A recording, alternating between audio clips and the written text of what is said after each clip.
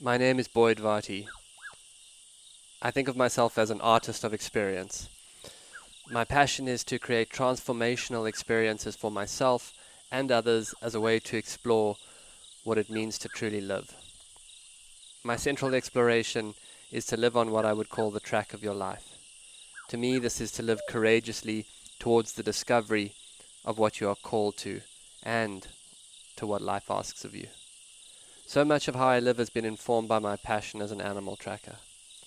I'm following the trail of my own life and reporting back. This show is a daily broadcast from a treehouse on the Londolozi Game Reserve in the wild eastern part of South Africa. Londolozi is a 14,000 hectare wilderness reserve adjacent to the Kruger National Park. The land is home to lion, leopard, rhino, elephant and buffalo, as well as a variety of other animals. I am your host, Boyd Varty. My goal is to spend 40 days and 40 nights alone in the wilderness to explore the archetype of the mystic in nature and hone my skills as a tracker. These are my daily stories. Day 25. Sidetracked. Journal entry. I am missing all my friends. In my mind, I find myself composing long Legends of the Fall type letters on a fake typewriter. Dear friends, I am doing as well as can be expected. The nights here grow colder. I think of you often and wish I could share this place with you. Maybe when the war is over we will return here and make it our home. There is something deep about missing people and actually staying in the feeling of missing them rather than turning to WhatsApp. It's as if the longing can carve something into you. Last night I ran for an hour in the late afternoon light. When I got back to the camp, a herd of elephants were feeding all around it. There was no way to thread the needle through the grazing pachyderms, so I just sat tight, listening to their branch cracking and elephant gurglings. What can be tricky with a spread-out breeding herd of elephants is that they keep appearing out of the thickets.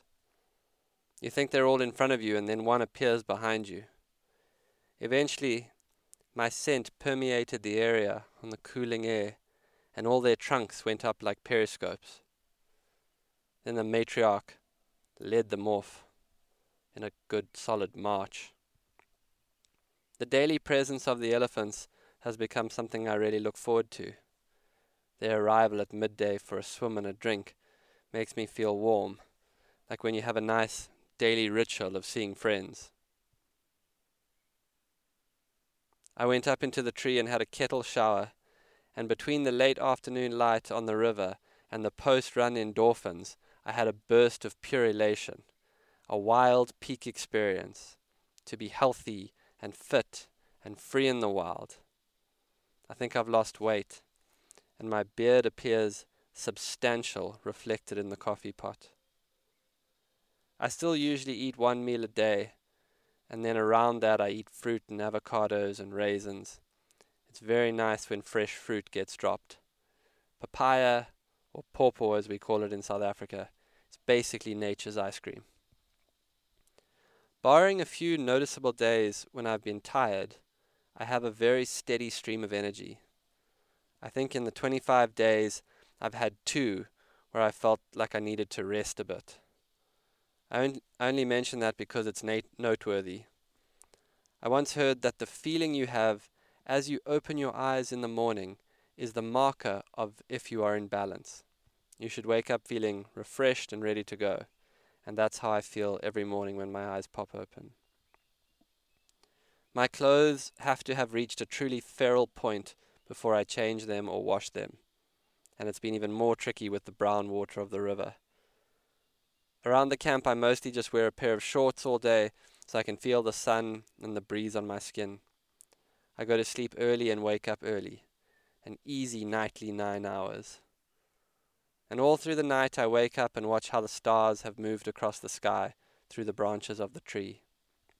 I have an astrologer friend in Santa Barbara who considers the stars her personal friends. And I'll say I'm not sure I'm at that level, but their movement across the sky marks my nights with some kind of cosmic order. The mattress in the tree may be the best bed in the world. I even like how the heavy morning dew dampens the blankets, but I'm very warm underneath. I keep thinking about how St. Francis was a renunciate, and yet he is still the primary driver to this day of the Assisi economy. In solitude, I have spoken to more people each day than ever before. Who'd have known? Life has its own very unexpected plans for us. Some people have written worried that the daily recordings may take me from retreat, but in truth, I want you to know that I'm grateful for it, as it's been a place where I feel how some spirit is gifting me this experience. Every day, it's given to me by nature, and the show is a form of meditative attention, and I'm extremely grateful to co-create it with all of you, so thank you. The news of the day is that a mating pair of leopards were sighted. They were in a small tambuti grove. The female was very agitated at the male's lack of interest. Every few minutes she would begin to growl and then saunter over to the male and lash his face with her tail and then rub up against him. Her energy was a mixture of being sexy and a little irritated that he was so dull. Once she even clawed him on the head. If he didn't respond in about a minute, she would set off like, "You had your chance," and go lie in the long grass. 10 minutes later she would be back, and the whole seduction would begin again. On 2 occasions the male actually made it onto his feet, but then ran out of steam and flopped down again.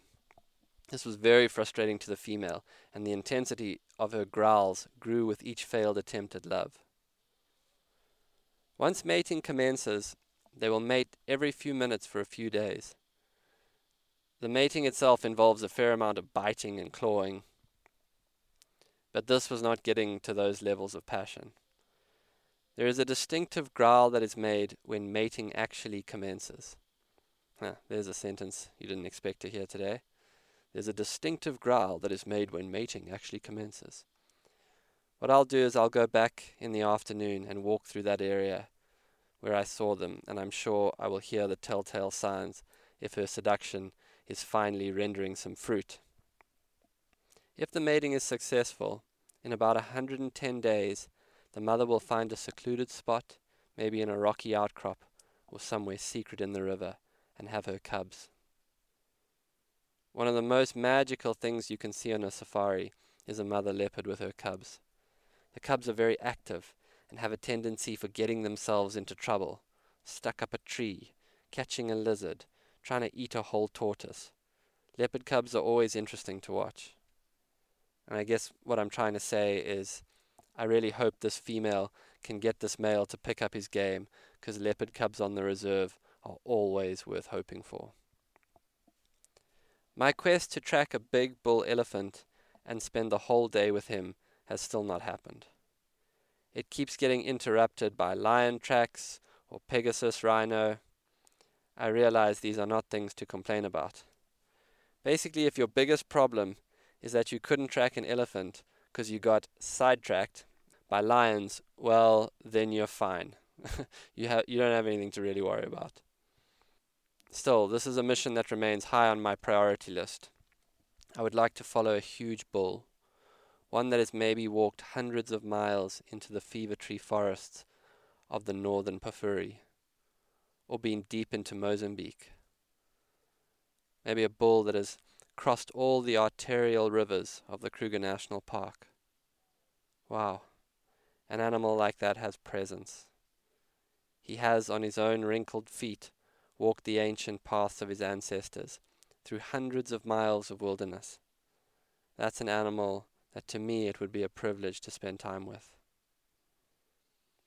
There are myths of elephants that used to frequent the eastern seaboard of southern Africa, standing on the beaches, communing with whales out to sea.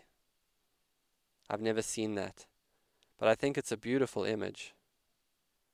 One thing is for sure, these animals exist in a dimension of consciousness beyond the verbal mind, in a state of no future or no past, in the state that all the spiritual practices try to help humans attain.